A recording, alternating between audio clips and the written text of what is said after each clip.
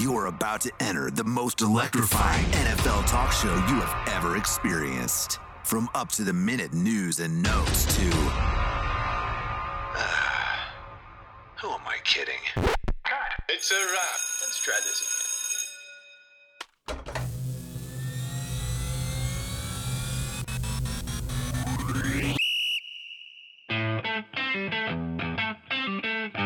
It's the After Further Review podcast with Connor Forrest.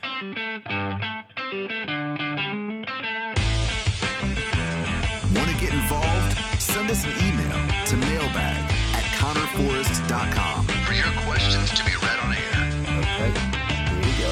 5, 6, 5. And now, broadcasting from the great Commonwealth of Virginia. 0. All engine running.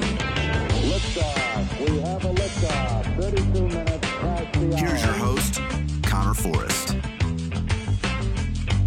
Welcome in, everybody. Thank you so much, as always, for making us a part of the schedule. I am your host, Connor Forrest. After Further Review podcast number 4, we are here. Sean Ouellette, my producer, he is to my left. Shawnee boy, how the hell are you? I'm doing well, Connor. How are you? I'm doing great, my friend. I'm doing great. You have a good Easter? I did. I had a great Easter. Good. You know, we did the did half the day with my wife's family. Okay. Had a great time. My mother-in-law set up an Easter egg, like an adult Easter egg hunt, and she just nailed it. What do man. you It look was for? So funny. So Like an in the adult eggs, one? so you got the eggs. Some of them have jelly beans. Okay. Some of them have like dollar bills, Ooh. and then the other has a little piece of paper in there that says "pick one." And what you do is you go to she made up this basket, this adorable basket, and it had Nationals hats. It had it had like flip flops. It had like airplane bottles. It had all sorts of just awesome stuff in there. And so if you got a pick one egg, you had to run to the basket and grab an item. Okay. It was just so much fun. Did you get some? Oh, I got a Nationals hat. Okay. I got a face mask. Okay. Yeah, a little not like the COVID face mask, but like the old charcoal face mask. You know the little face mask. Yeah. I'm Some big into those. exfoliation going on there. Big into those, guys. Gotcha. Let me tell you, you get married and all of a sudden men become ladies. Like the feminine side starts coming out of me, True. man. I mean, my wife walked in the other day. She was out with a friend and she came home a little earlier than I expected. So I was up with my fuzzy socks on my feet, with my feet up, and I had a face mask on, a hydrating face mask. And so I just turned around and her friend are looking at me and I'm going, I don't know what to tell you. This is a problem.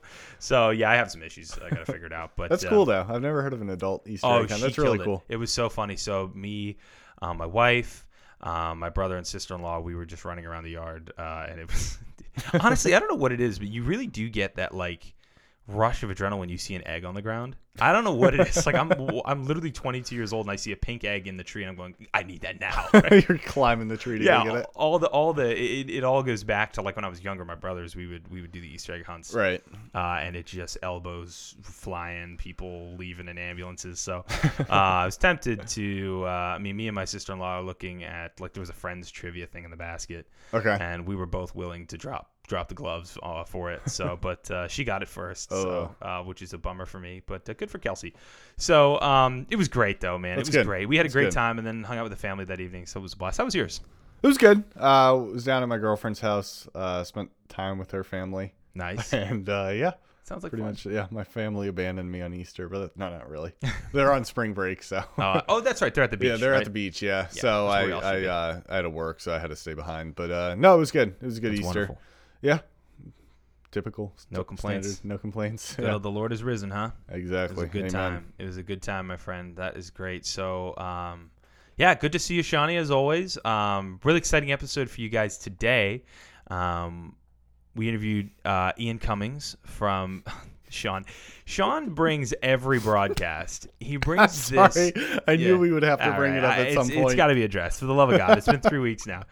This guy walks into my house every single day with it is a shipping container size water jug. It's a gallon and a half. Yeah, so he always goes up to my kitchen and says, "Hey, let me grab a glass so I can just fill it up," right? Because it looks. I mean, it's astonishing how large that is.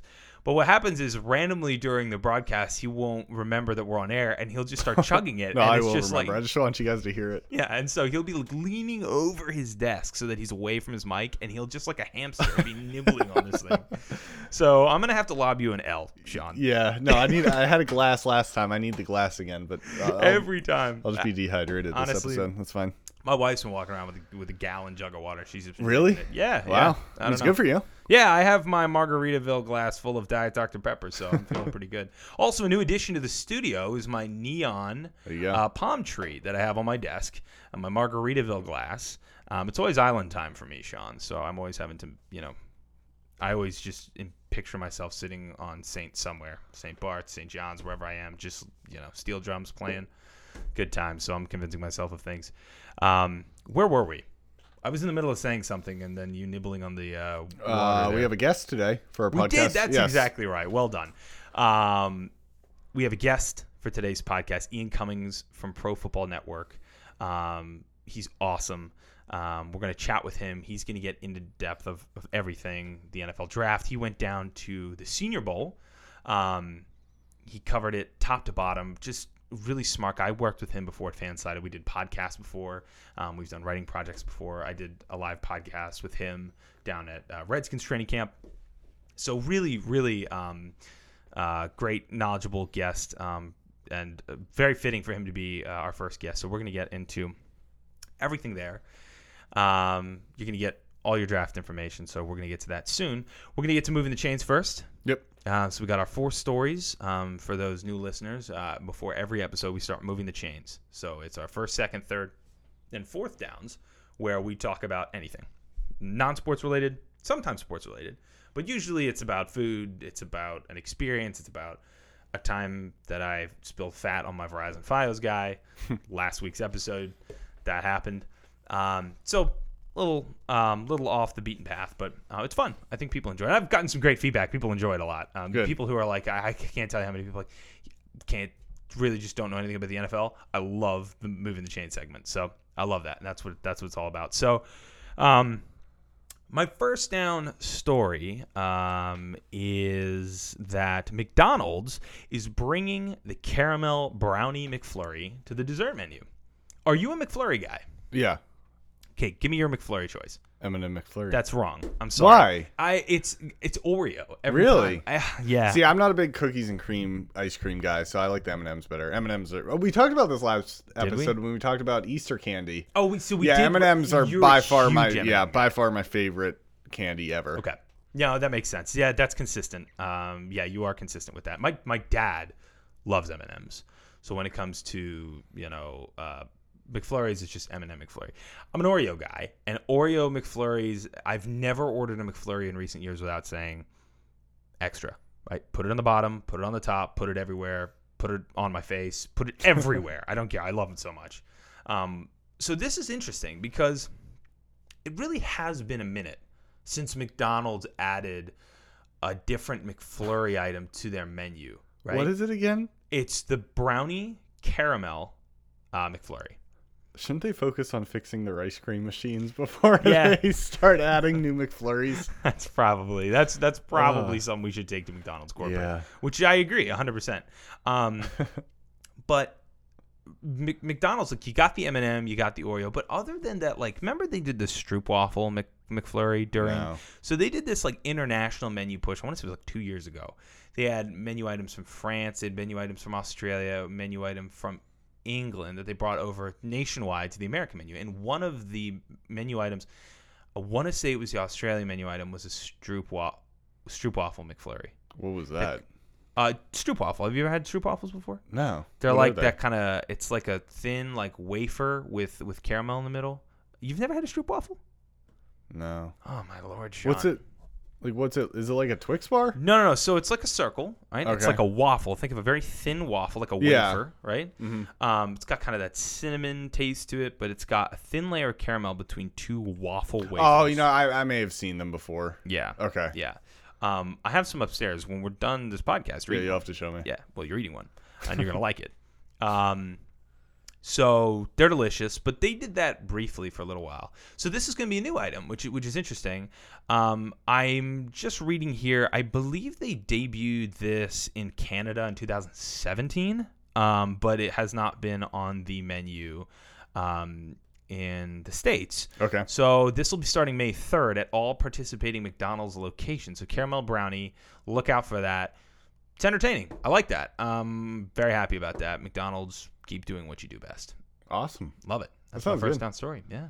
All right, so mine's actually, I was going to have one based on something I did today, which was beekeeping. But when we talked about my major half gallon here, I had to bring something up. Did you ever watch Super Size Me? I did watch Super Size Me. Okay. Yes. Did you? So their sodas back when did they McDonald's get rid of Super Size? Oh, that was a while ago. It was like 10 years ago, maybe. I think it was more than 10 years Really? ago. Yeah, this is like a mid. Let me see when the movie. Super came Size out. Me, I think, is like an early 2000s movie. That thing has been around for a while. 2004. 2004, Wow, I was yeah. gonna say like 2008. Yeah, it's Okay. Yeah.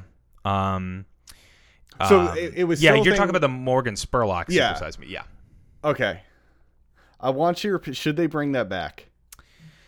The Super Size Me, because I mean it was a lot. Like a half a gallon of soda is so bad for you, but they would make so much money off of that if they brought that back. Here's the thing. I don't think they bring that back because, like the big drinks. When I think of a massive drink, like anything over 32 ounces, which is your typical large drink, Yeah. I think of like a Big Gulp at 7-Eleven, right? It's like that's got to be more than 32. oh my god, dude, the Big Gulps are like water troughs. Have you seen those things? I Yeah. mean, you go into It's 7, like- and by the way, the that's truckers all, yeah. will walk in there, get 2 big bites, a bag of pork rinds, and will walk out of there with a shipping container of Mountain Dew, and you're Yeah. just like, I don't know how you finish that. But they do. I don't think McDonald's should be in the business of that because the reality is I mean, 32 ounces is a lot anyway, but it's only $1. So I don't think so. Yeah. It's cheap anyway. I want to see what was on their menu. On the so what Let are me you? see. You're saying during the Super Size Yeah, when era, it was on a the thing. menu? What was the size? Because I specifically remember from the movie, Morgan Spurlock said that their soda is a half of a gallon. I was like, oh my god, that's so bad for you. I mean, Yeah, even just the colossal caffeine in 42 ounce. So the Super Size sodas, as I'm reading up here, so they stopped it. Yeah, they stopped it a while ago. that. Probably like 2006, 2005, maybe. I think it was. It was a while ago. I'm trying to pull it up here. The drink. So the Super Size Coke came in a 42 ounce cup. so half a that's- gallon. I would have to do some mental math. Let me see here. And I don't want to show off my math skills. But so the Super Size, you would add like $1.79 basically to whatever meal. But yeah, 42 ounce cup was just wild. Oh, it's actually less than half. I don't know why you said half a gallon. Half a gallon seems really egregious. I mean, I was a little bit that'd be that. distracted. Well, I was kind of reading as you were saying half a gallon. Yeah, half a gallon's a bit egregious. But Okay. 42 ounces is. It's about a third of a gallon, so maybe that's what I misunderstood. But Nah. you don't think that McDonald's should bring that back? No. I don't think they're in the business of doing that kind of thing anymore. And I mean, it was a bad PR look, but I think a lot of people, and this is the thing I hated about Super Size Me. I hate the movie. I hate the movie. You do? I hate the movie. Really? Because, well, first of all, it's stupid, right? The whole idea, like, oh, I eat McDonald's every day. What's going to happen to me? Okay, you eat Chick-fil-A every day. What's going to happen to you? You eat, Taco Bell every day. What's going to happen to you? It's like a hit piece on McDonald's, which whatever. But people are entitled to do that. I get it's bad for you. But if you eat anything, if you go to Costco food court and eat chicken bakes 3 times a day, every day, you're going to have the same damn thing happen. So it was kind of like stupid when he was doing that. But the other thing that I thought was dumb is like, this is the overall premise of like, it's taking responsibility out of people's hands that I've always hated the idea Yeah. of like, oh, McDonald's is making America fat. No, McDonald's is existing and you're making yourself Yeah, fat. exactly. Like, stop Like, you blaming. don't have to get the Super no, Size. McDonald's didn't show up with a gun and say you're driving through here and you're getting 2 Filet-O-Fish and 2. No, you're making these decisions. Yeah. Now, I've always been the one to say the reason why, like the thing is that eating healthy is expensive. It's more expensive. That's just the reality of it. Now, should it make you not eat healthy? No. Like everyone should have a balance in their life, right? Yeah. But the reality is to eat healthy is expensive. To eat unhealthy is significantly cheaper. Yeah. You eat McDonald's, go through a drive-through versus going to Panera and getting yourself a salad or something. I mean, it's a lot less expensive. That's why it is. But, obviously, no, McDonald's is not good for you. No, Taco Bell is not good for you. I just thought the point of the movie was very dumb because to me, I'm like, okay, if you eat anything 3 times a day, you're going to gain weight. But that's actually a good point. I never the thought bigger of that. point to me was just like, okay, you're taking responsibility out of people's hands and you're saying, look at McDonald's is making Americans fat. I'm like, no, they're not. Americans are making Americans fat. Like people who are like, that's just what it is. Like you have to make healthy decisions. You can't blame these fast food chains. I mean, they're existing. They're doing their thing. Yeah. And, if people don't do drive-thrus, if they stop going, then they'll go out of business. But that's kind of why I didn't like it. But that's interesting. Okay. I totally forgot that. I mean, I haven't seen the movie in a while. Yeah, I forget what I watched. I think I watched it in health class and we watched school. that. That was a classic like health class bowl, right? That was when the baby I felt like that porn. was more like when the teacher was just kind of like out of things to do. Just like, I'm putting on Super Size Me and I'm just gonna but that's interesting. Yeah. Would you vouch for the Super Size to come back? I like what you said about it takes the responsibility out of people's hands. Because for me, if like, let's say I was somebody a truck driver, 3 times a week, I'm going to McDonald's and I'm having a Super Size Me meal.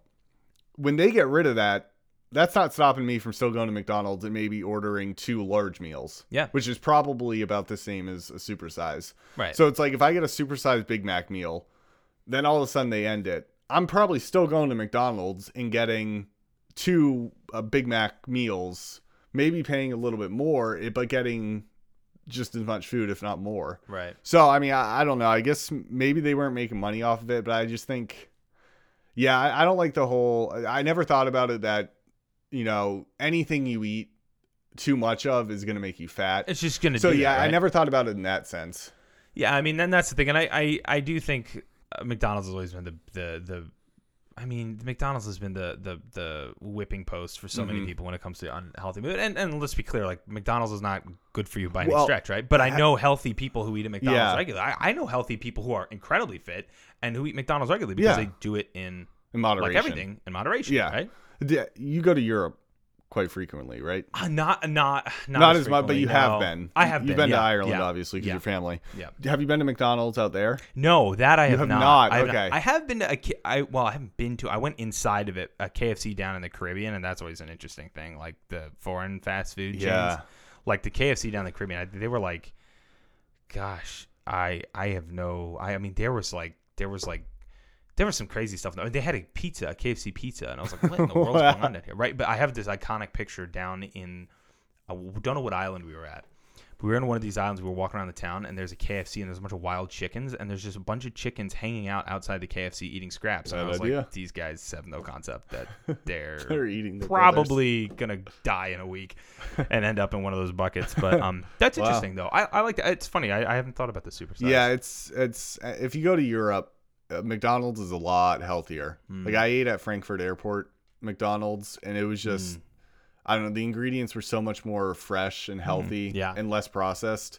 So so that's my second down. What do you have for third? So we're gonna stay on the dessert and food train here because you see where our minds are. Yeah, dude, seriously, I need a life.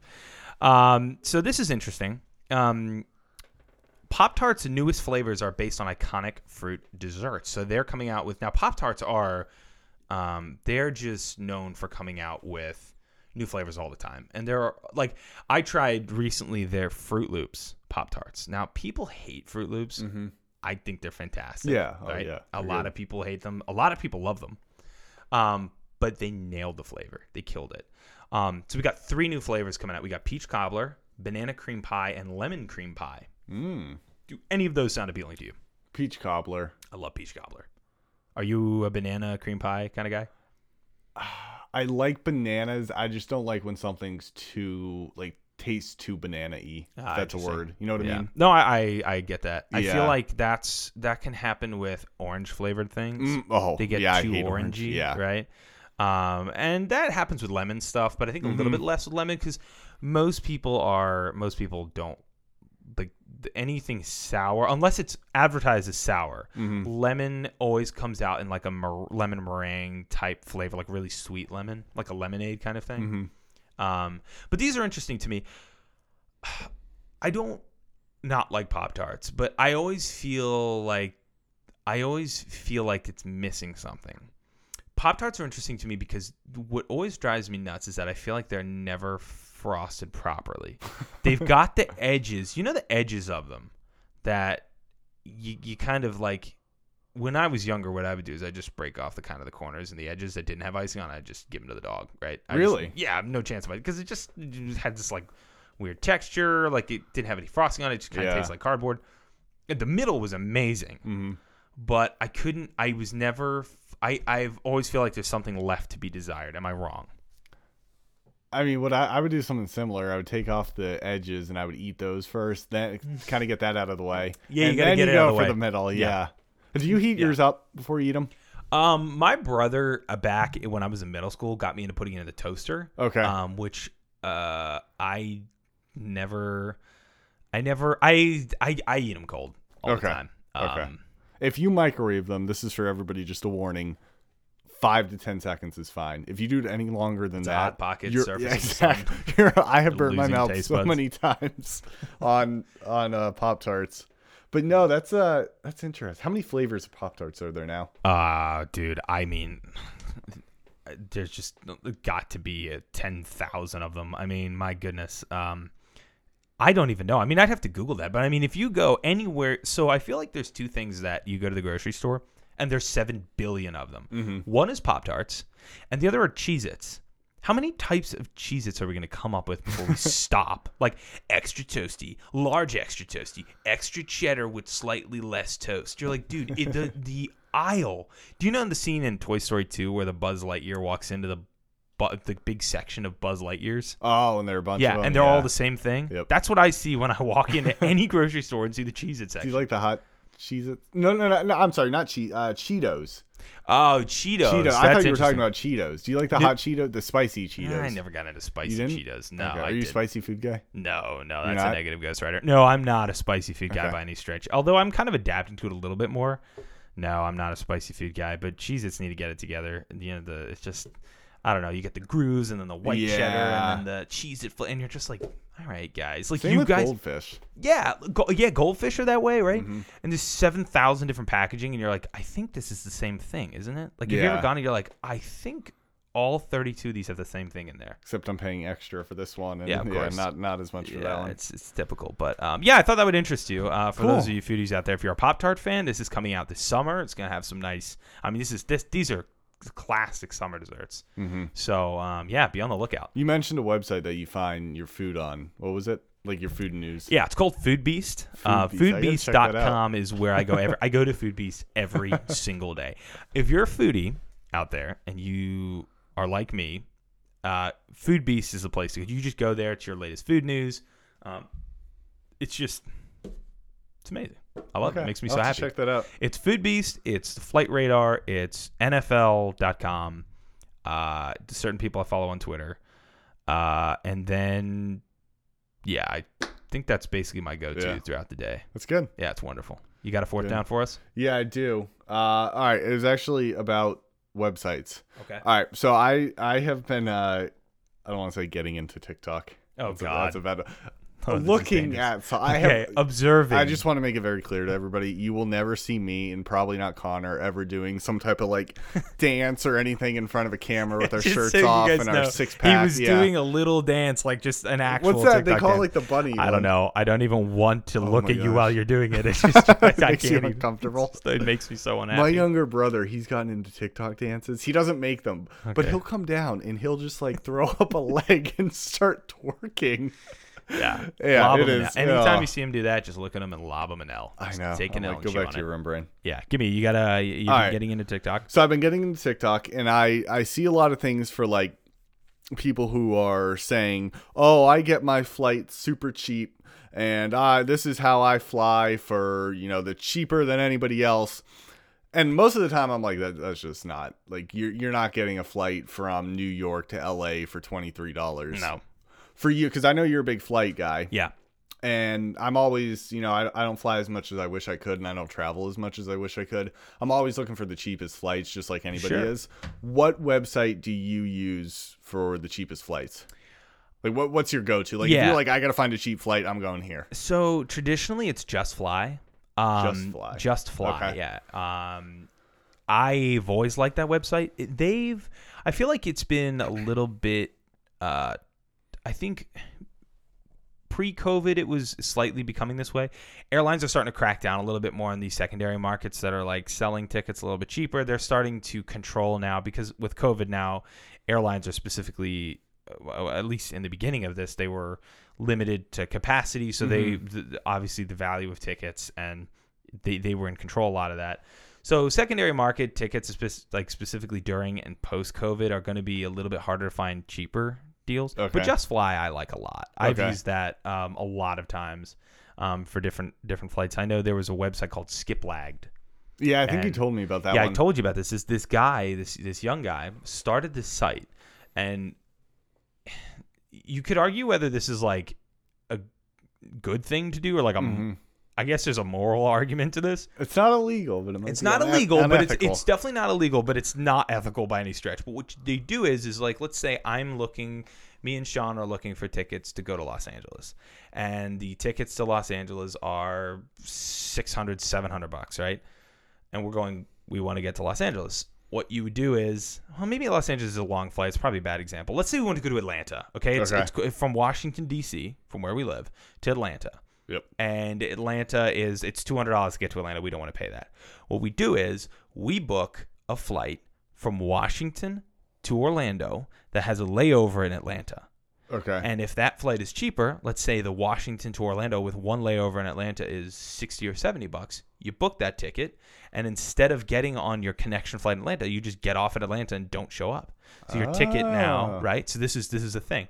Now, a bunch of airlines sued this guy. Like, their airlines were like, and I mean, rightfully so. I mean, because now what you have is you've got people can argue, well, you're still paying for the seat, but you've got an empty flight flying to Orlando because people are just getting off at Atlanta and not getting onto the second leg of their flight.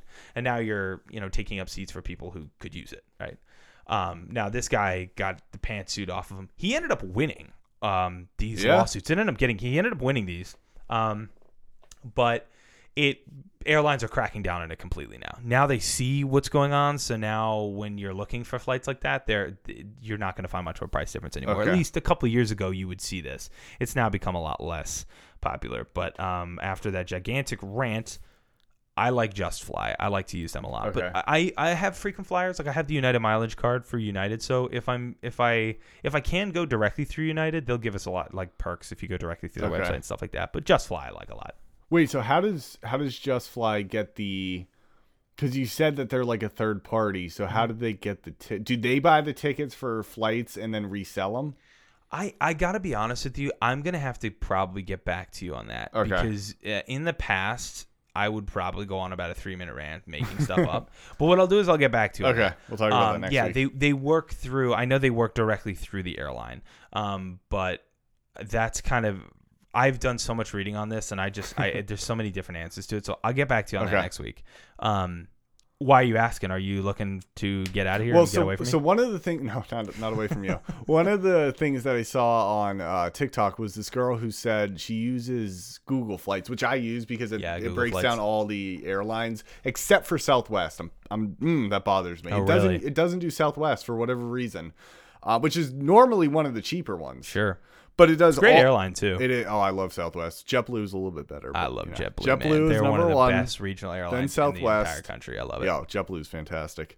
But she's saying what she does is she goes on Google Flights and she sets her settings to where she just tells what her departure city is. So for you and I, it'd be Washington D.C. And then she sets a date range to when she can travel. But she just leaves where she's going wide open. So the website will break down the cheapest flights and say, okay, on that weekend that you want to go away, you can get to Denver for $54, or you can go to Austin for $62, or you can go to San Diego for $100. And you can kind of work with that if you have flexible dates and you're flexible on your location. So I was like, that's pretty cool. I don't know if any other websites allow you to do that. Yeah, I think the thing is though is like when you see these banners anytime you're on Safari, you're Googling anything or you're on your phone, you get these banners on the side of whatever website you're on. It's like BWI to Denver for $23, Southwest servicing for $53 low fares. Basic economy are the tickets, the lowest tickets that they're getting. Now, basic economy it's a good ticket if you're literally trying to sit in your seat, you don't have a carry-on, and you don't have a checked bag. Okay. If you do have any of those, then your ticket's going to end up being $130, $140 because they're going to end up charging you for bags. They're going to charge you to take water. They're going to charge you to take a piss. I mean, they're literally going to charge you for everything on earth. So that's the thing with that. But yeah, it's interesting. I love perusing and seeing prices of flights as they fluctuate with fuel prices, with demand, with events in cities, all sorts of things. Yeah, the moral of this is that there's a lot of people on TikTok and on other like Instagram and whatnot who are always like, yeah, I travel for dirt cheap and I get the best hotels and best flights, and I'm like, yeah, don't you think that they're receiving a little paycheck from that? I think that they're receiving a little money for that. Really? That sounds very promo to me. I know some of them definitely are. Like, I can tell, but other ones I'm like, that might actually, it's definitely someone who travels, but I don't, because they don't directly say a website that they use. They just kind of tell you their tips, I guess. I don't know. Who knows? If you guys know the best way to travel for cheap, let us know. Yeah. Which is actually a good tie into our social media plugs. You want to plug those up before we get to our interview? Absolutely, my friend. So, so our social medias are up and running. We got our Facebook page is up and good to go. We have a lot of, first of all, thank everyone for the likes, the follows on Facebook. Every one of you, I'm so grateful for the support. Me and Sean have been seeing it. We're going to continue to crank out content. It's After Further Review with Connor Forrest. So at After Further Review Pod on Facebook. And then After Further Review pod on Instagram as well.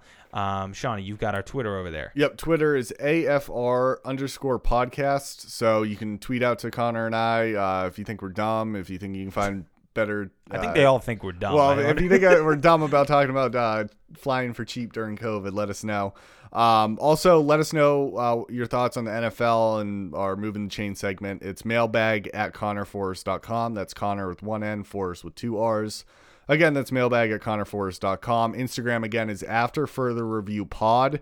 Facebook is After Further Review with Connor Forrest. Twitter, AFR_podcast. And again, email is mailbag@connorforrest.com. Connor with one N, Forrest with two R's. That's it. That's right. Just think Conor McGregor, Forrest Gump. There you Simple go. as that, right? Simple as that. That was great. Moving the chains as always. Shawnee, thank you very much.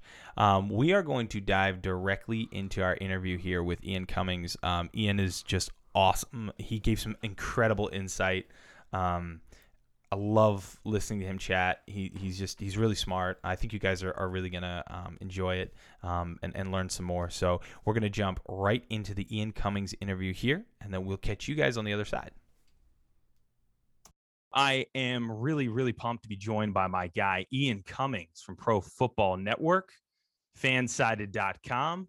Done some work together. Ian is he's a mensch. I've always loved working with Ian, and NFL draft around the corner. I thought there's no better guy to turn to. So Ian is joining us right now. Ian, how are you, my friend? Doing good, man. And likewise, getting to come on the pod with you. It feels like old times back when we were doing the Rios Rag podcast, back when we could only do 30-minute podcasts. That was all we had room to download. I know. Yeah. Those are the days, man. It's good to be back. The days, it's great because you got on here and like as soon as you started talking, I'm like, gosh, man, I really do miss doing those podcasts with you. It was always fun. We did them with Jacob, and we do those panel podcasts with Fansided, talk some Washington football team. Always just a really great time. But Ian edits my awful articles at Fansided. He's always giving me great tips. He's just a great dude, and I love having him on. So Ian, again, man, thanks so much for being here. Absolutely, man. First of all, how was your Easter weekend? Anything exciting, eventful for you? Nah, we stopped doing. We used to do. I got two brothers. We used to do Easter egg hunts. Even into like high school, we do them, and we had some eventful Best. years. Like there's one year where I convinced my brothers that I had a hidden stash, and I was like taunting them with it. It's like they found As two, only a brother can do. exactly, like they found two eggs in like a cabinet or something. Like, why are there two eggs here? I'm like, oh, you guys found part of my hidden stash. And they're like, "Oh, we're winning." It's like, "No, man, I got a stash." I got the winning. inside scoop with the Easter Bunny. It got so bad that I actually convinced them so much that when I actually straight up told them, like, "Guys, I don't have it," they didn't believe me. I sold it too well. But now we're past those days. Now it's just kind of chilling, just kind of hanging around the house, That's awesome. watching. I guess the tournament was the day after, so yeah. But lamenting about my terrible bracket and other things, among other Oh things. yeah. It was a good weekend though. My father-in-law got me involved in the old bracket challenge with the family, and one way or another, I was in a rush. Hopefully he doesn't listen to this because I've been convincing him that I know what I'm talking about. But basically, as I was filling out my bracket, I was kind of I was walking into something, and I just started clicking on random teams. And one way or another, I had Baylor and Gonzaga, I think, in the final one way or another. I think I finished second. Yeah, which is pretty odd. But if he's not listening to it, that's the truth. If he is listening to it, what I just said was a lie, and I did a lot of research. I'm very intelligent. But I'm very glad, man, that your weekend was good. It was a good Easter for us. Easter is always just a great time. Warm weather around the bend, and just a great time had by all. But again, appreciate you being here, man. So we're gonna get into the draft and everything. I mean, you've had the opportunity to go down. I know we'll talk about in a bit. The Senior Bowl. You got to see some of these prospects.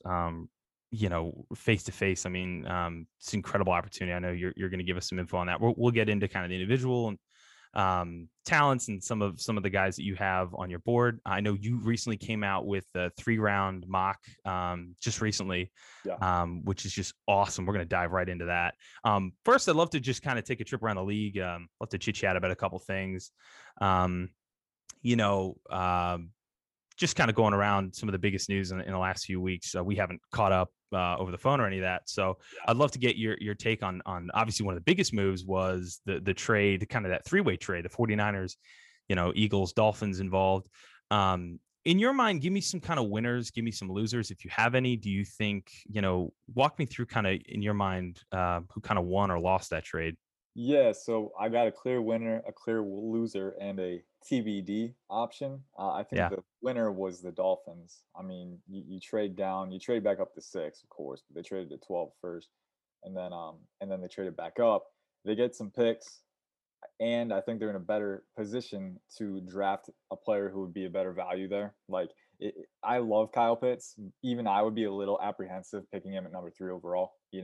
It's just a little too high. If you can trade down just a little bit, get some picks and get him, like that's a best case scenario. Or get Jalen Waddle or Devontae Smith. And now the Dolphins are in a position where they started to accumulate capital, so that helps them build a team, and they can still get their pick of the litter, potentially with the top pass catcher, because it might be 4 quarterbacks in Penei Sewell in the top 5, or 4 quarterbacks in Jamar Chase, which you still get to pick between Jalen Waddle, Devontae Smith, and Kyle Pitts. So the Dolphins, I thought they were the winners because they maximized their output, and they're still in a position to pick who they want. They didn't bring themselves out of position. They're still in a great position, and they started amassing capital, which you really like to see.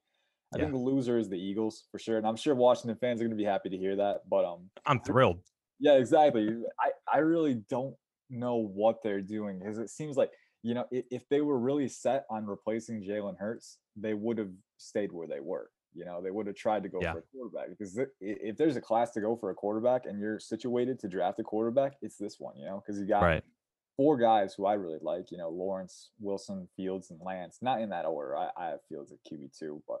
And then Mac Jones too. He gets hated on, because he's not the mobile guy, but he's a good QB too. So really, there's 5 quarterbacks who are going to go round 1, and the Eagles just traded out of contention for all of them. So they're sticking with Hurts, who I was not too inspired by last year. They get picks for it, but there's a lack of direction there, and I'm really curious, but also a little scared to see what happens there. Scared for them, because I'm not sure what they're building towards, or if this is just going to kind of pin them back and put them in purgatory for like a couple years before they can finally reset. I don't think this is really serving a purpose toward a long-term goal. So the Eagles, you get picks, but there's no clarity there, and that's kind of what concerns me. Ultimately, I think if you can get your quarterback, you need to do that, and it seems like they're kind of just staying in neutral right now. So I didn't like that for them. The 49ers going up to 3, that's the TBD. It really depends on who they pick. I don't hate Mac Jones, but if I'm picking at 3, and if I have a chance to get Justin Fields, I am taking that. Like 199 times out of 100, and the 100th time I'm picking Trey Lance. So right. Because ultimately you're investing in a quarterback, and you want that investment to have the maximum potential yields possible. Like I don't want to draft Mac Jones at 3, and he's good. I don't want to draft him at 3, get to the playoffs eventually, and figure out that he's not good enough to beat the more talented quarterback. Yeah. I want the guy who I did this on a mock draft. I think when we were doing our 49ers mock draft for PFM, I was kind of like, and this comes to my mind now, is that you have to put yourself in a situation like 3rd and 12, defense sends the blitz, running back misses the chip, and the slot cornerback takes the drag route, so you don't have the check down option. Who do you trust to get out of that situation? Who do you trust to evade that pressure, extend the play, and push the ball downfield? I trust Justin Fields or Trey Lance. I don't trust Mac Jones to do that. So you want your QB to do more. And I hope that the 49ers are thinking about that in their evaluations and saying, Justin Fields, he can run, he can throw farther, he can put more zip on it, he can adjust his arm angles.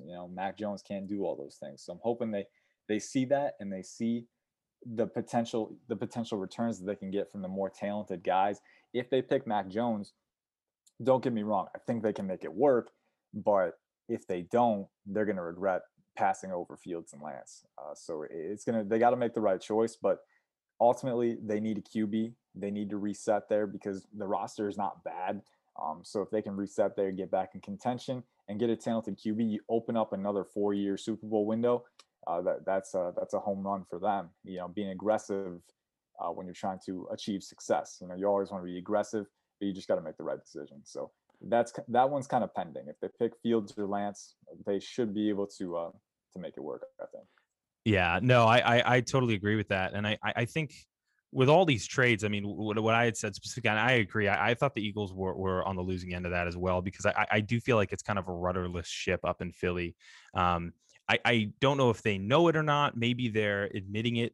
I don't know, but I think that they are in for a mini rebuild. I'm right with you. I don't think Jalen Hurts is going to be the answer for them long-term by any stretch. I just didn't see enough last year. And I do agree. I think for a team that has no weapons offensively, Miles Sanders is a player, but if he can stay healthy, I mean, they have no weapons offensively. You essentially, if you even decide not to go quarterback there, you've taken yourself out of contention for a legitimate, like a Kyle Pitts or somebody like that, if he were to fall. So no, I completely agree with that. And, I think with all these teams, I think the difference between there's an intent and then there's like a strategy and there's an execution side of things, right? So you can always strategize, say, hey, the Eagles are moving back, they're getting future picks, but the execution of that is always, where trades are won and lost. So I do agree with you. Do you agree with me there that I do think that the 49ers absolutely have a guy in mind? Do you agree with that? I would think if they are trading to 3, then they do. We're not privy to that discussion, and they've obviously spent a lot more time. Like we have to, right, as draft analysts, we have to cover a lot of bases, and we have to cover the entire draft board. But teams, there are some players they don't even have on their board, and in the 49ers case, their pool at number 3, like they decided they were going to 3 before the trade was official, and their pool at 3 was already very small. So I don't think it seems reasonable that they would already have their guy. It's just us doing so much consternation as to who it is that draws it out. But, they might already be sold on Mac Jones, and for some reason people are saying it's going to be Mac Jones, which Yeah. I don't know where they're getting that. I mean, do Me you neither. have any sort of info on that you feel like would lead to that? I have no. I mean, I thought it was honestly, I kind of thought it was a joke, and then when it like really started gaining steam, I was like, hold on a minute, is there something I don't understand? Is my head that deep in the sand? Am I missing something? I don't know, man. Yeah, I don't know. I'm not an insider, so I wouldn't know. But I think Kyle Shanahan. I think one of the reasons don't quote me on this because I don't remember the full quote, but he said something about not wanting to tip their intentions, which is why they didn't send people to a certain pro day because it was before the trade to number 3. Right. So that hearing him say he doesn't want to tip his intentions, to me that sounds like a guy who would want to keep a tight ship on who they're planning to get. Of course, it doesn't matter now because they're already there. They can already get him. So on that hand, it doesn't really matter. But I don't know, man. I think part of me thinks it's just people saying it just to get a little reaction. Yeah, but there's a lot of don't that know. this time of year. In my opinion, if you're an NFL team and your success is dependent on making the right choice, you shouldn't rush in. You shouldn't rush that choice. And 100%. You shouldn't act like you've made it already. Like, okay, yeah, we got a few weeks till the draft, but we're good. We can coast. Always keep striving to get more information and compile more information and decode it and figure out, hey, I know we're leaning this way, but let's address the counter arguments. Let's see what we can do. So I'd hope they're doing that. If you're an NFL organization, you should probably cover all your bases. I don't know, man. Yeah, I don't know, because the whispers say Mac Jones. Some people are saying, schematically, Trey Lance is a really good fit, which he is. And then if you're just going for all out talent, like the best guy available, it's Justin Fields. So I don't know. I can see reasons for all of them. I'm kind of hanging on with the rest of them, just trying to figure out what's going to happen. Yeah, absolutely. No, and I mean, like in terms of importance, like there's not a bigger position, I think, in team sports than the QB. So obviously when it comes to the draft, it's endless. It's QB talk. It's endless. I mean, that's always the hottest commodity. And I know when I was reading through your latest mock draft, you have Lawrence going 1, you got Zach Wilson going 2, and then you got Justin Fields going 3. Do you feel like, I mean, and I know we kind of touched on already, do you feel like those are the 3 kind of, I mean, obviously Lawrence, unless something ridiculous happens, he's 1. Yeah. Do you think it's Zach Wilson and Justin Fields? Do you think it's those 3 in some certain order? Do you think those are going to be the first 3 picks? Or do you, like we said, do you feel like Mac Jones goes up there? Do you feel like Trey Lance hopscotches Justin Fields? Like, where do you feel like those are the top 3? I think those are definitely the top 2. Trevor Lawrence has been the number 1 pick since, even before last year. His freshman year. Yeah, exactly. Right. Like people penciled him in then. And he's not a flawless prospect either. But, the combination of athleticism, arm talent, he's definitely a very good leader, really level headed, in the face of adversity, which I think teams will like. He's a guy that you can trust to lead your team. So I don't think there's any questions there. And then Zach Wilson, Tony Pauline, he's one of our insiders at PFN. He's a machine. I got to see him work at the Senior Bowl, and he's such a hard worker and puts a lot of effort in. And he's always in the know. And he's saying that it's probably Wilson to go with the Jets. So which makes sense. The Jets sent guys to his pro day, and apparently they really like him. So, and Wilson's been a big riser. So like Justin Fields. As much as I hate how much people have gravitated toward the negative games, there are some concerns there in Northwestern and Indiana that you have to take into account. Zach Wilson, meanwhile, his trend was kind of more constant upward in 2020. Justin Fields had a couple hiccups, but then he ended on a high note, carrying the team to a win against Clemson. But Zach Wilson was just immaculate all year. So really, I think that stronger final impression, and the Jets have done their homework too, so they probably know that mentally he's the guy they want. We're not privy to that information, but it seems like it's leaning Wilson for the Jets. And then the 49ers, I mean, we just talked about it. I personally, I don't know. This was more what I would do. I would go with Justin Fields just because you want your quarterback to be able to do more. It's really, there's a lot more nuance and a lot more detail that goes into that conclusion, but it's really a simple conclusion. You want your quarterback to be able to make the throws and the plays that others can't. And Justin Fields, to me, is that guy compared to Mac Jones, compared to Trey Lance, who, while he has the physical talent, might have a little bit longer acclimation period, coming from the FCS. So that was more my preference call, but I do think it's trending Lawrence, Wilson with the top 2 picks, definitely. Yeah, no, I think you're right. That's where my gut has always been. I never thought, up to this week, the conversation has always changed, but I didn't think that Mac Jones would ever jump up to that spot. I didn't think that was really within play. And yeah, like you said, Trey Lance can always jump up there. There's ups and downs for both of them. I know recent kind of the latest news, kind of the last biggest move that's happened is Sam Darnold's move out of New York, and he's headed down to Carolina for the Panthers in a trade. Yeah. Do you think, first of all, grade the move? Tell me what you think about it. And second of all, do you think that takes Carolina out of contention for taking a quarterback at 8 if a Mac Jones falls to 8? Yeah. So personally, I think, I don't know. I was on the fence about the move because with Darnold, the whole deal was his value is decreasing. We saw the reports that his value, like initially the Jets wanted a first rounder for him. Then they were like, oh, now it's a second rounder, and now it's a third rounder. Like it's going down. And as the 49ers trade up to 3, there's another potential suitor gone. So they were kind of dropping out, and it ended up being the Jets receiving a 6th rounder in 2021 and a 2nd rounder and a 4th rounder in 2022. I personally, I like it for the Panthers because there's not that immediate hit in terms of draft capital. You kind of put it off, and losing a 2nd and 4th in 1 year is not great. And Darnold was not great last year, but I do think they're sticking with Darnold. I think it takes them out of QB because they exercise his 5th-year option. If they hadn't done that, then I'm thinking, well, maybe it's a 1-year tryout, but they exercise his 5th-year option, so clearly that kind of indicates that this is a 2-year tryout for him. They're going to give him time. They're going to let him establish a rapport with his receivers, let him get comfortable in his new situation. And personally, I think this is definitely an upward move situationally for Darnold. You can't shovel all the blame away from him, for not living up to the expectations in New York because he was very inconsistent.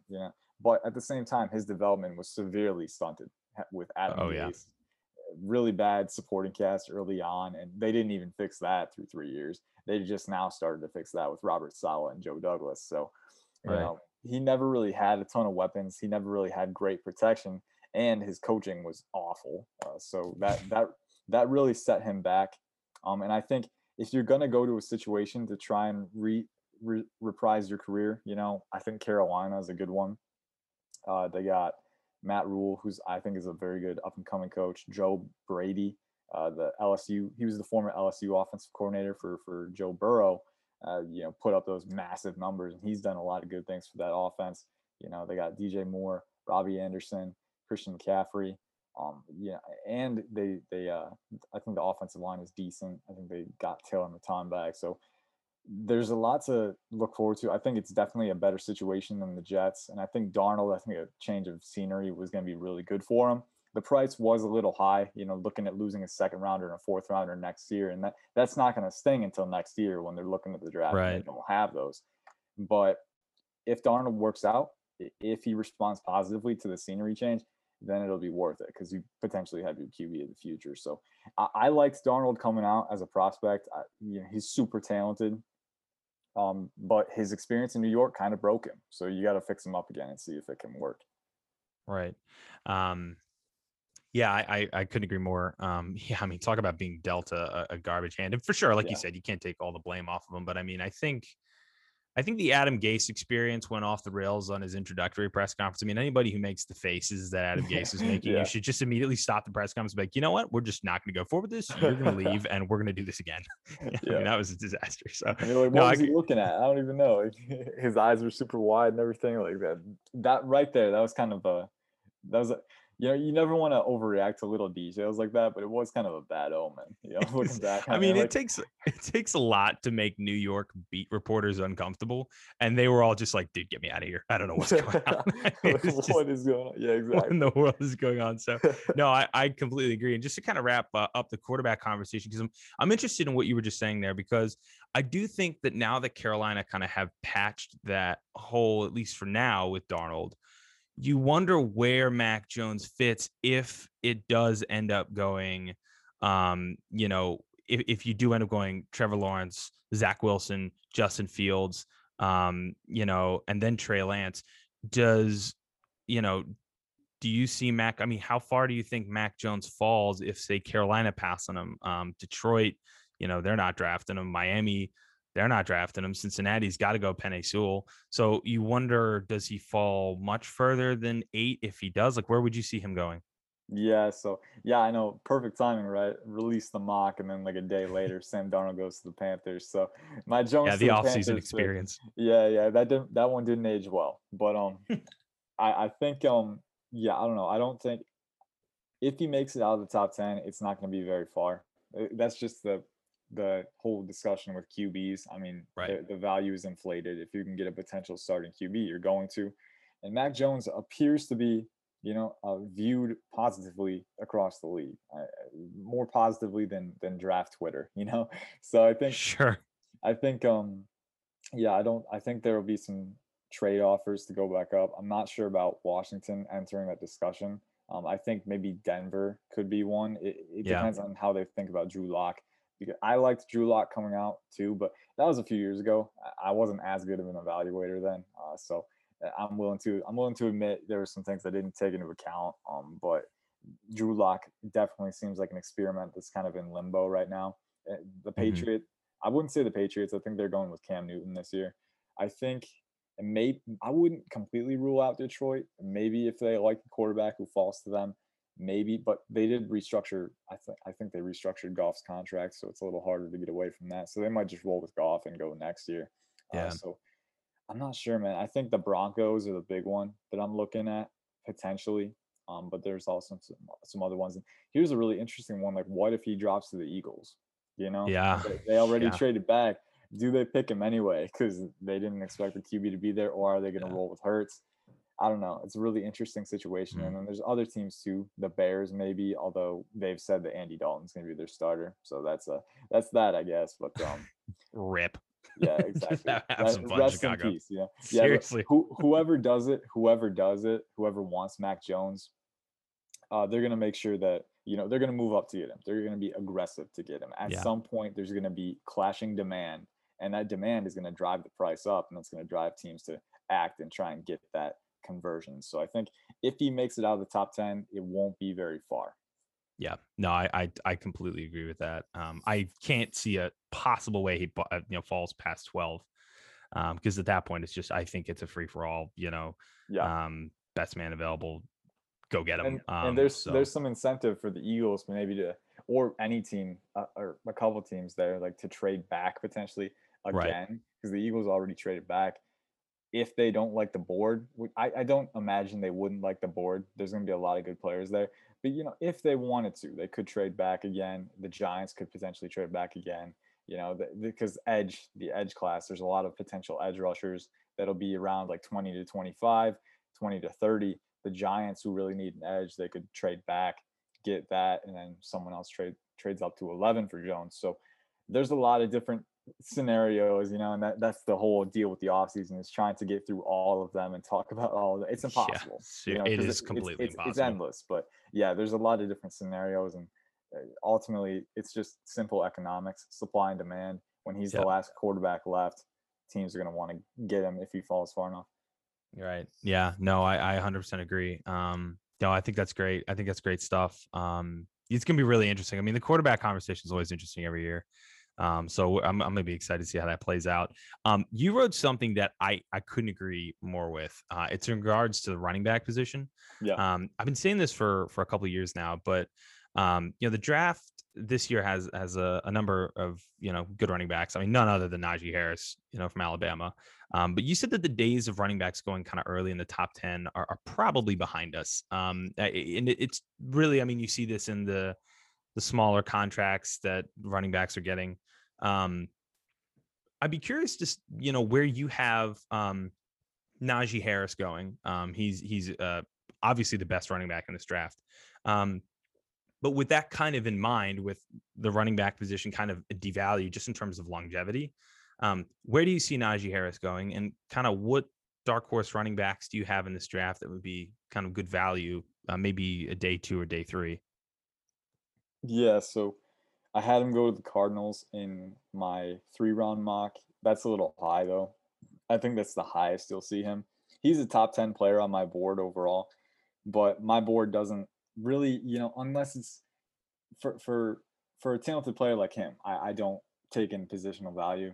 For other guys, I do because they don't have that, game changing ability. I think Harris does. I think he's a super solid back, super explosive. Really good vision. But then he's also an elite receiving threat out of the backfield.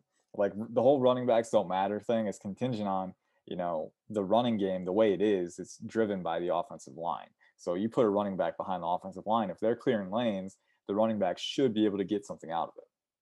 But if you have a running back who's also an elite receiver, that adds a new dimension to their game and it makes them even more valuable.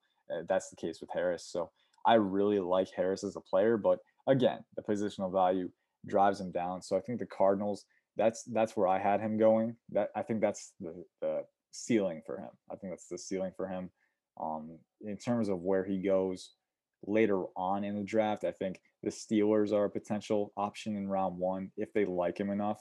They could get him and have him be that workhorse, and that's a good fit. I like that because he's a hard-nosed guy, but he's also versatile, can fill in a multitude of roles. I think, and then the Buccaneers, if he drops down to 32, that would be an excellent pick at the tail end of round 1, the Buccaneers, because they could just take their pick. And that was, I think, the one thing Tampa Bay needs. Like the roster has almost no needs, but one thing they do need is a running back who can catch. Leonard Fournette can't really do that, and Ronald Jones kind of disappointed there. So that would be a good fit for him. But there's also the chance he goes outside of round 1. I don't think it happens. I think he's too talented, and eventually someone's going to pony up and say, "Hey, I know running backs don't matter, but this guy's good, so I got to get him." So we'll see what happens. I think, the Cardinals are definitely the ceiling for him. And if you're looking for someone other than Harris, I do think this isn't a really deep running back class, but there are a few good options. I really like, and I know Washington's not thinking about a running back, and they shouldn't be thinking about a running back anywhere before round 6 or 7. Right. But for the purposes of the entire NFL, if we're talking about that, Javonte Williams, North Carolina, is a guy I really like in rounds 2 and 3. Maybe to a team like Miami or Atlanta. He's a bruiser, but he's also decently athletic too. He's got good agility, and you'll see highlights of him just carrying guys on his back, trucking guys. He's got really good contact balance, which is one of the most important traits for a running back. Being able to navigate through congestion and stay on your feet and extend runs, he can definitely do that. And then his counterpart at North Carolina, Michael Carter, he's kind of the lightning to his thunder. He's a little smoother, a little quicker, but he's just another really agile back who swims through congestion well. So he's a good one. Kenneth Gainwell, a really versatile guy, kind of like I think an Antonio Gibson light. He's smaller, but he has that same versatility that Antonio Gibson had. Trey Sermon is a guy that some of my good friends like, and for good reason. I wasn't super high on him, but I've made a point. I got to go back and watch the tape on him because he does have good size, and he shows some good burst too. And another guy who has that same traits kind of makeup is Ramondre Stevenson out of Oklahoma. He was playing at 6 foot, over 240 pounds in college. So that sounds like your stereotypical power back, but you look at the tape, he's got some really good explosiveness and really good contact balance too. Like guys just bounce off of him, and he can move a little bit. So some traits that you would suggest that he's a little more than a power back. And he also showed flashes as a receiver. So if you're looking for value guys, I think Trey Sermon, Ramondre Stevenson, another guy that some of the local listeners might know, Khalil Herbert from Virginia Tech. He's another guy. He transferred in and played really well in his lone season. Elijah Mitchell from Louisiana Lafayette tested really well at his pro day. He's one of those kind of all-around backs, if you want a guy who's versatile, he's another guy. And he's a guy who might be available in like round 5 or 6. So that's a really good value deal. And then, beyond that, I'm looking at the draft board right now. Chris Evans from Michigan is another one. Didn't really get utilized well, but he's back in like 2017 and 2016, he was really producing at a high clip. I think he had 7 yards per carry in 2016. And he's a guy where I was writing up a mock where I picked him. I think it was for the Browns earlier today. But he's like 5'11" or 5'10", 211, 4'5", 140, 41.5-inch vertical. So again, that explosiveness, that density is there. A lot of guys with the raw traits later on. And if you're looking for a running back, again, their success is heavily contingent on their offensive line. So if you have a good offensive line, you put an explosive guy like Chris Evans back there, get Evans with a 6th or 7th round pick, it could be tremendous value for you. So you're always looking for those guys with the raw traits and letting them convert on that. Vision obviously matters a lot. You don't want them using their explosiveness just to run right into the back of a lineman. But right, it's a good start to have that explosiveness to get through those lanes. And so guys like Chris Evans and Iowa State Kene Nwangwu is another one. There's a lot of guys. It's not a super deep class, but there are some sleepers to be aware of for sure. Yeah, no, I love it. And I couldn't agree more with you. And I do think that really comes down to fit too with teams, right? And I think the running back position is more than ever before. It's been, look, you can put an incredible running back behind a bad offensive line and he won't be good. I mean, it's just unfortunate. But I mean, a perfect example of like Dallas has done nothing but take Darren McFadden's and DeMarco Murray's and Tony Pollard's and just make them look incredible behind a great offensive line. And I mean, it's true. And I do think that like you said, the age of taking guys in the top 10, the Saquons, at 2, or these the Darren McFadden's early as well. I look, last year is a perfect. I mean, Josh Jacobs, at 24th, I believe he's picked 24th, and then Clyde Edwards-Helaire was the last pick of last year's draft. I mean, those guys are incredibly productive guys, and I mean, there's no need to overreach. So no, I completely agree, and I know you got some great insight on that too. And I loved reading what you were writing up about some of these profiles. Again, check it out. I mean, go Pro Football Network. Ian Cummings does all these profiles on these guys. It's just so interesting, really in-depth stuff. Yeah, there's also other, Ali does some great stuff. He's been catching up to me. I gotta start writing some more because he's catching up to me.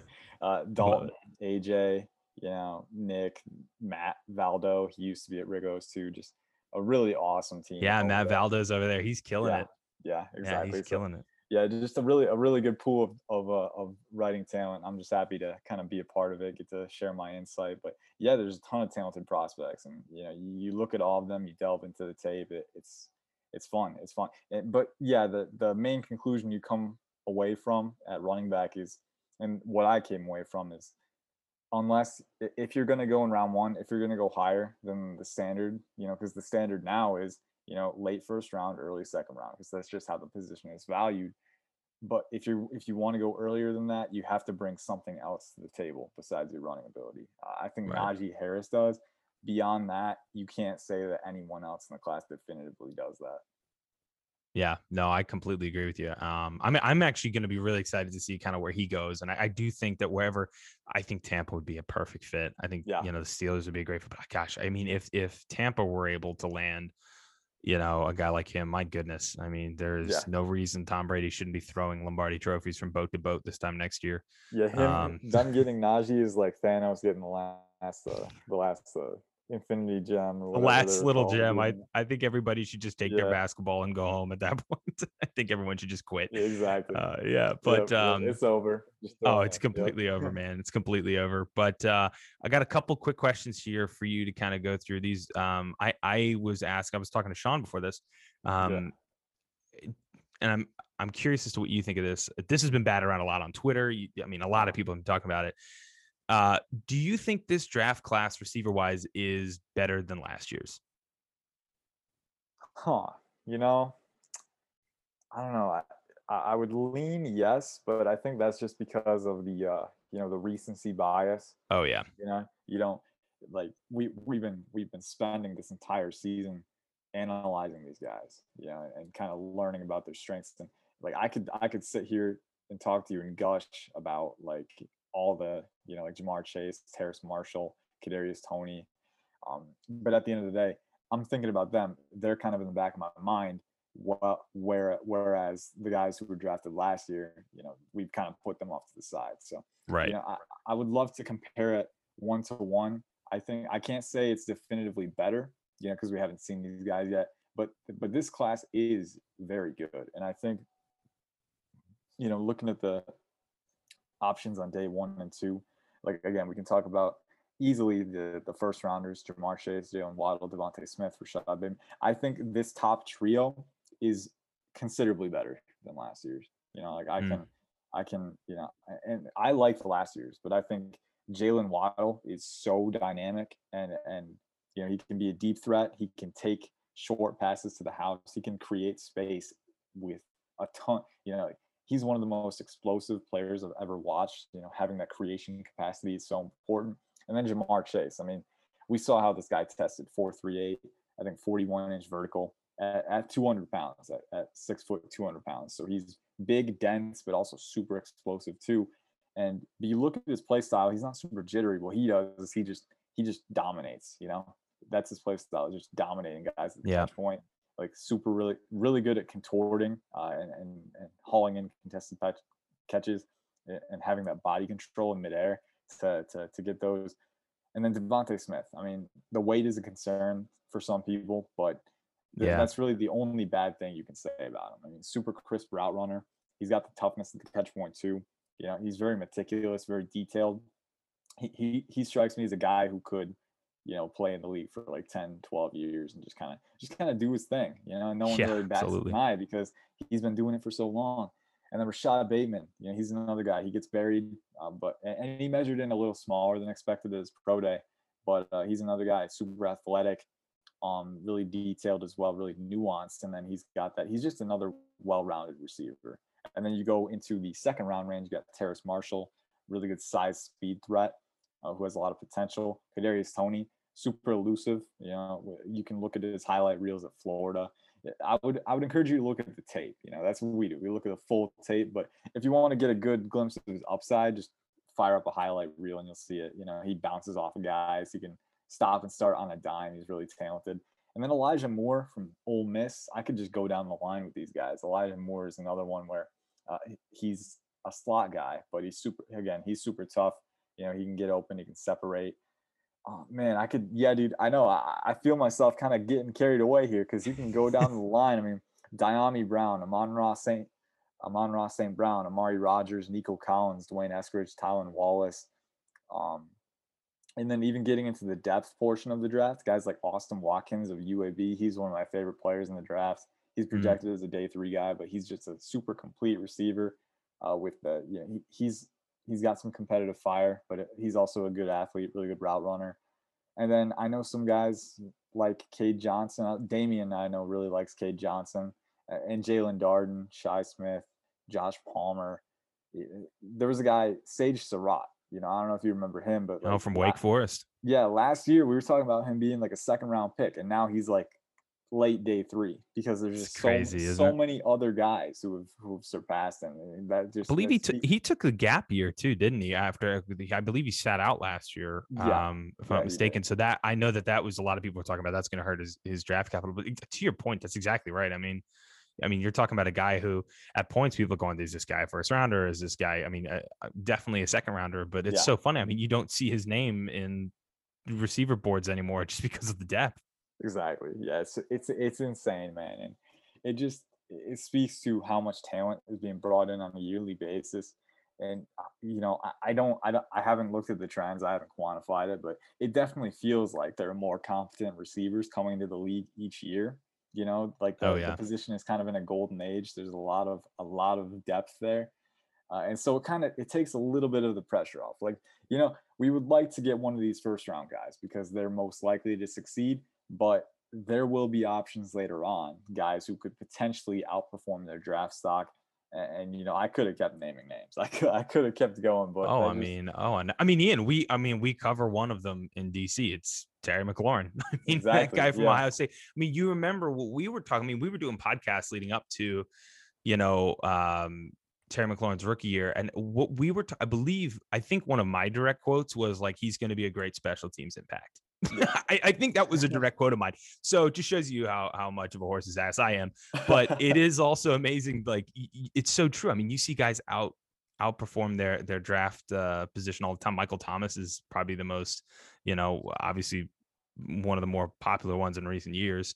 I believe he's a second rounder, but I mean, if we were to rerun that draft, I mean, guy's a top 5 pick. So I mean, but it's 100% correct, man. And I'm going to be interested. I mean, the reason I ask is just because I was going through, you look at last year's, receivers. I mean, gosh, Jerry Jeudy, CeeDee Lamb, Henry Ruggs. I mean, you go on and on. I mean, these guys are just going to be playmakers for years to come. So it's going to be fun to watch. I mean, I'm excited. I mean, it makes the league really exciting. And to your point with Devontae Smith, I think he probably falls into the category of Kyle Pitts in terms of the conversation with his weight. I mean, these guys, you've seen rookies come in, light and put on 10, 15 pounds of muscle. Terry McLaurin did that. Speaking of him, guys, adjust. But if you're a technically skilled, balanced route runner, once you have that technical skill down, I mean, it's the same thing in basketball. We say, if you're 7'6", if you don't need to shoot, if you can technically just learn the game, you got the physical attributes, you'll be okay. Exactly. And so many of these guys are just, and you're so right. I mean, the draft produces year after year guys who just are technically so sound, just their hands, their balance, the route running is and it's funny because people who don't know the technicalities of it it's so difficult. I mean, it's so difficult when you're going from 100 to 0 and you're stopping on a dime and you're dropping your hips and you're just turning 90-degree angles. It's so difficult. Yeah. And these guys just make it look easy as could be. So I thought you notice it when they do it right, and you definitely notice it when they do it wrong too, because they round out their routes, they can't get separation. So it's definitely a science, and there's a lot of guys who even if they don't do it consistently, some show flashes like they have the capacity to do it, and that's all you need to say, hey, I'm willing to invest in this guy, if the mentals check out, if all that checks out. So a lot of really top tier physical talents, and it makes it all that more exciting when you can get these guys in your room and try and develop them up. Absolutely. Yeah, it's going to be exciting to see. It just makes football that much more fun.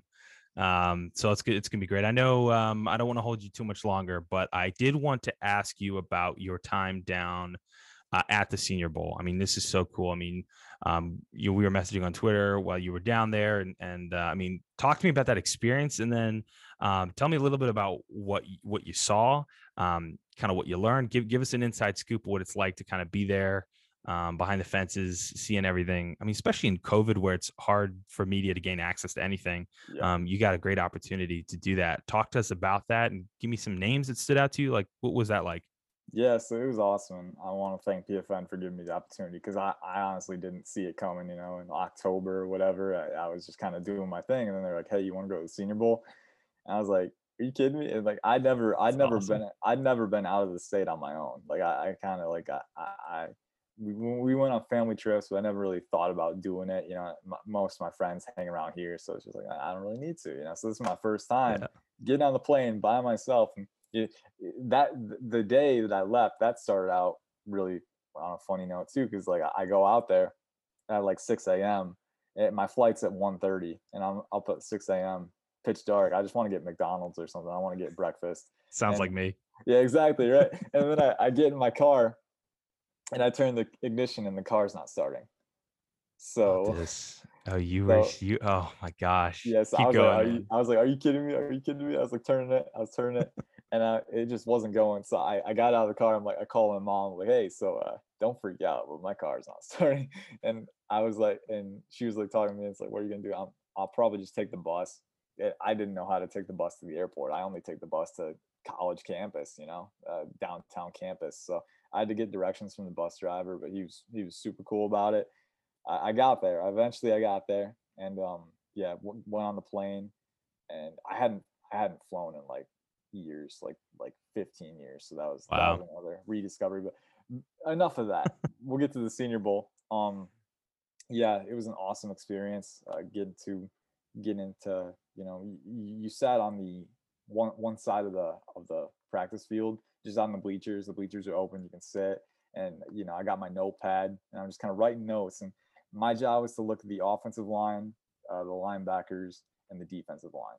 And it was fun because the offensive line and the defensive line, they get together for one-on-ones, and those drills are kind of a little geared toward success for the defensive lineman, because usually an offensive line, like, you'll have help coming to you. If you're like, let's say you're a tackle, the guard can come help you, or if you're a center, the guard can come in and help you. So, Right. it's the one-on-ones are more geared toward defensive linemen, but you get a really up close look at how explosive they are, how they use their hands to combat those punches. And so that was really cool. And the linebackers too, linebacker drills, covering tight ends, and then getting together for 7-on-7, and all playing together as a unit and meshing together. It was cool to see the guys kind of develop a camaraderie and a chemistry as the week went on, and you kind of tell that was happening. So in terms of guys that stood out to me, I think on offensive line, I think a few guys were, if I remember correctly, I'm trying to go through my notes in my head, but Oklahoma tackle Adrian Ely was good, and I know he didn't test as well athletically as I expected, but he was moving really well for his size. I would, as a developmental tackle, in the mold of Cornelius Lucas, I would definitely consider him in like early day 3. Nebraska's Brendan James was another one. Kind of a guy I think the reason he stood out is because we didn't expect him to. He was kind of not many people knew him, but he had a really solid week, and he could be a very good depth player as well. A popular one was Quinn Miners, Wisconsin Whitewater. He's got like a mullet and everything, and he's coming from the D3, and he's out here dominating at center. Interior lineman, super powerful, super stout. The funny thing with the linemen, and this is something that it was in the back of my mind, but I didn't really realize it until I got to see these guys in person. People gravitate toward height, like this guy's 6'5", 6'6", but and there's a reason for that, because height corresponds with length more often, and length helps you establish anchors, get your leverage, hands on a guy, before he gets them on you. But if you're taller, you're not always able to play with good leverage, because leverage is low man wins. So if you're 6'1" with like 32-inch arms, that's the ideal situation, because you're already low and you have the length to get that leverage. So in that mold, guys like Osa Odigizua, Levi and Wuzurike were really good. Taquan Graham, oh man, he's 6'3", 290, has like an 85-inch. He's a guy that I would really like Washington to take a look at, like in round 5 or 6. I can't remember which one they don't have.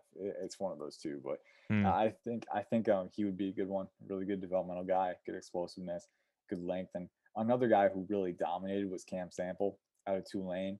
I remember I was tweeting down the board on day 3, because he was dominating every single rep.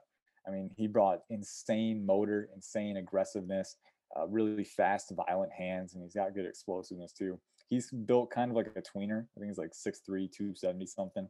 So he's kind of built like a tweener, but a ton of upside, going to a hybrid front.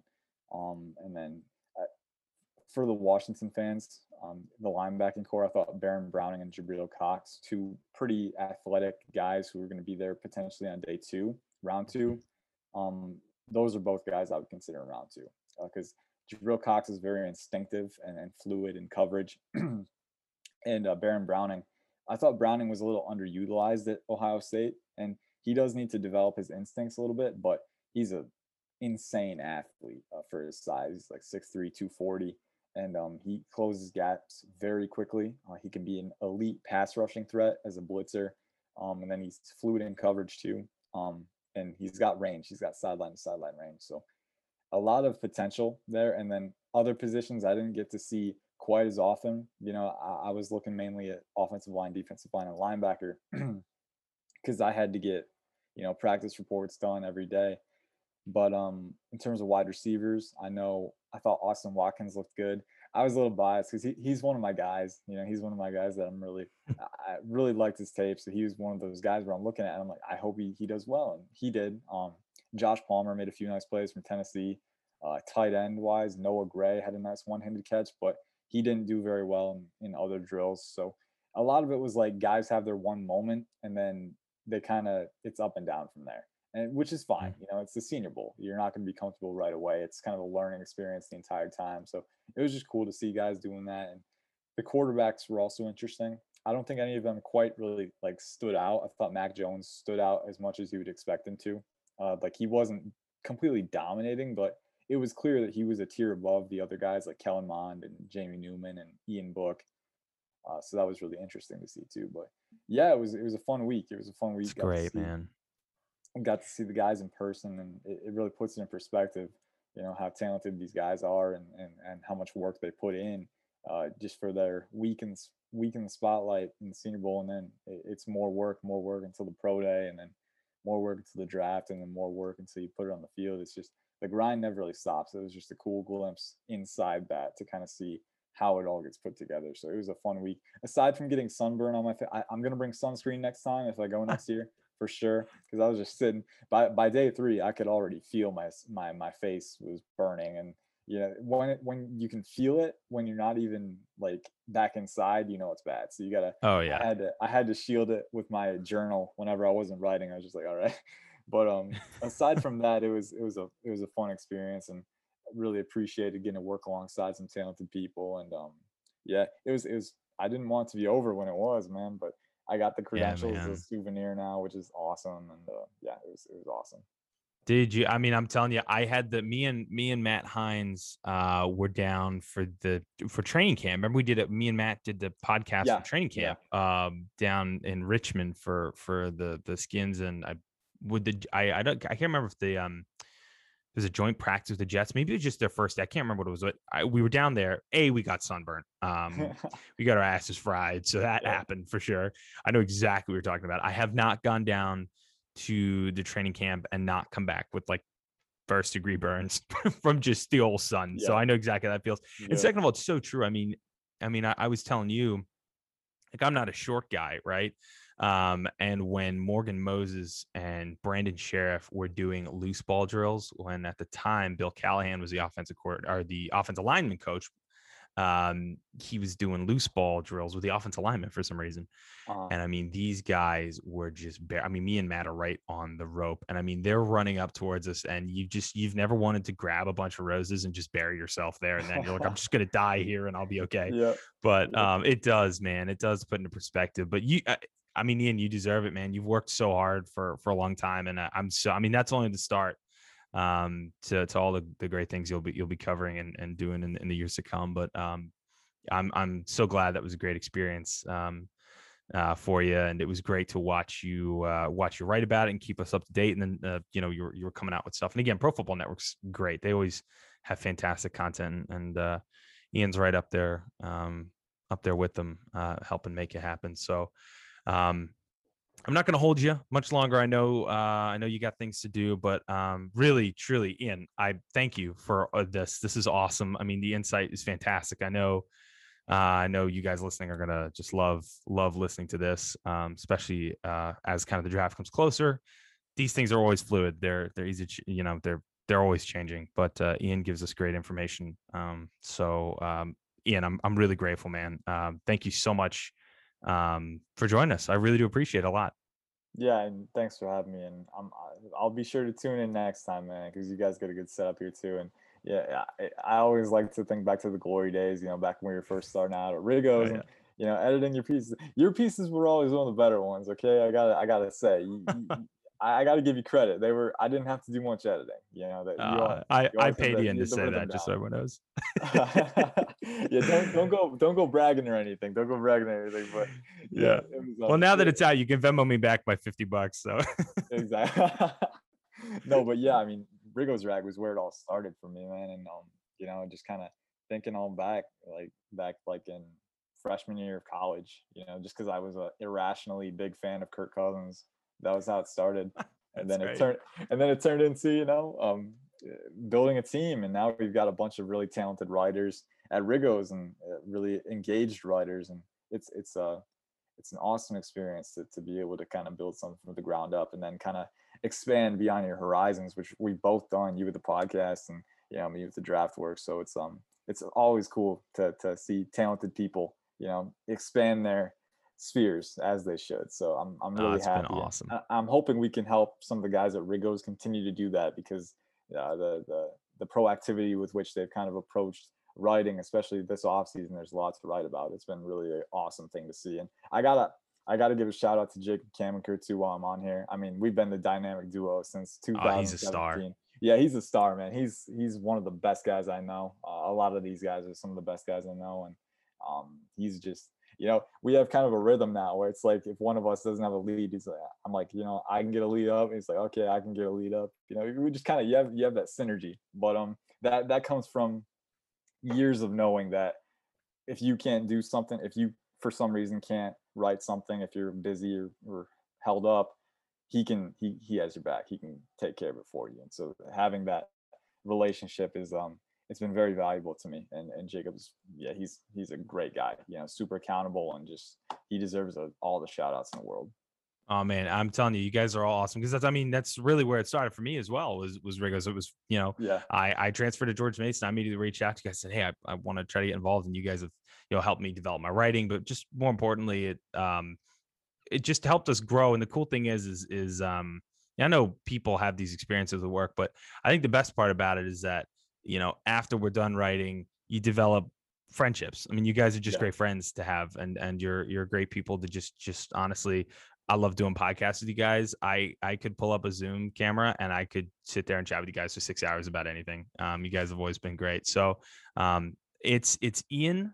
I believe it's Ian_Cummings_9 on Twitter. That's where we can find you. Is that right? Yeah. I wanted to do straight Ian Cummings 9, but that was taken. So yeah, some other moron, some other less attractive right? Ian took it. Come on. Yeah, I know they didn't know I was gunning for it. Like, they should have known, man. But no, I got the underscore between Ian and Cummings, and then Cummings and 9. No underscore on the end. It's just straight through. But yeah, you can follow.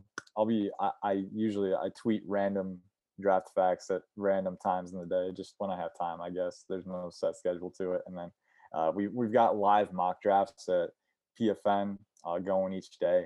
Daily, and we released our Washington one a few days ago, I think, but it's just one scenario. Awesome.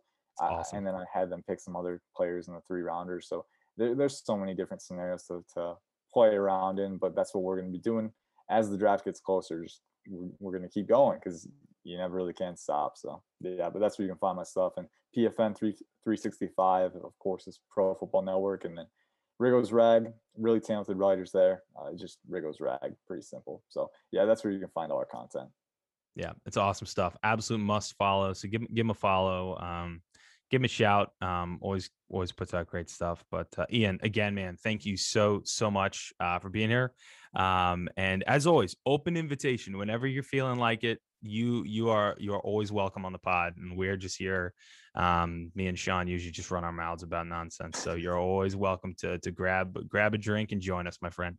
Hey man, I feel like I could keep going for 2 hours right now, honestly. Like, honestly, I'm cool with it. Like, I mean, I do have stuff to do, but it's on my own schedule. I can put it off until the last minute and then crank it out. Like, we don't need it. You're awesome, brother. Well, listen, what I will do is we're gonna get you back on the pod. But for now, we're gonna roll. Always know, again, invite's always here. But thank you again so much. We're gonna catch up with you closer to the draft and post-draft. I want to get your post-draft analysis. Does that sound good? Sir. Yes, sir. Yeah, I'll be available. Ian, you are my man, brother. Thank you so much. As always, that's Ian_Cummings_9. Follow him. You just enter Ian Cummings on Twitter. The most attractive guy that pops up there, that's him. Just follow him. He's a star. There you go. Brother, you're the best. Ian, we will catch up soon, alrighty? Yes, sir. Thank you, my friend. We will be right back on After Further Review. It's the After Further Review podcast with Connor Forrest. Welcome back. Thank you so much again to Ian Cummings. Ian is awesome. Like I said, we've worked together before, and he's so much fun to chat with and just really knowledgeable. So hopefully you guys enjoyed that and got some stuff out of it, because I certainly do, and I love chatting with Ian. He'll definitely be back in the near future, and we'll work on getting some other great guests. But Ian is the perfect guy for the draft. Shawnee, what'd you think of that? He was great, wasn't he? Yeah, that was really good. He is definitely a lot more knowledgeable than I am, and probably most people are about the draft and about NFL. So that was a lot of fun. Yeah, it was a good interview. He was awesome. So again, thank you to Ian. And just make sure you follow him. It's Ian_Cummings_9 on Twitter. He's putting out content along with the rest of the Pro Football Network team. They're great. So that was great. Shawnee, did we have anything else? I don't think so. Don't think so. No. Is that episode 4 in the books? That is it, man. Wow. How about that? We are rumbling. Well, that was great. Awesome moving the chain segment earlier. Interview was great. And again, thank you guys, all of you, all around the place. I mean, Sean, it's so fun to look at the map whenever we get these statistics back in and see the states. I mean, people from Louisiana, we get people from Maine, we have people from Washington State, Nevada. I mean, it's awesome to see so many people out there who are listening and engaged, and just having fun with it. I really do hope you guys enjoy it because more than anything, me and Sean just love doing this. Absolutely. We love doing that. I mean, we would do this, for no one listening, but you guys are the best part of the show, really and truly. So we're very grateful. Again, follow us on all the social media platforms. You'll be able to engage with us. And again, mailbag@connorforest.com is going to be the email. You have any questions, send them out to us, and we will take care of you guys. But for me, Connor, for Shawnee, it's always good to see you. I'm glad your Easter weekend was good. We will be back here next week. We'll catch you up on everything else we need to know. And again, if we have any guests that come up, we'll let you guys know. Follow along on social media so you can see. But for now, thank you all so much for tuning in again. And as always, we will catch you all on the other side.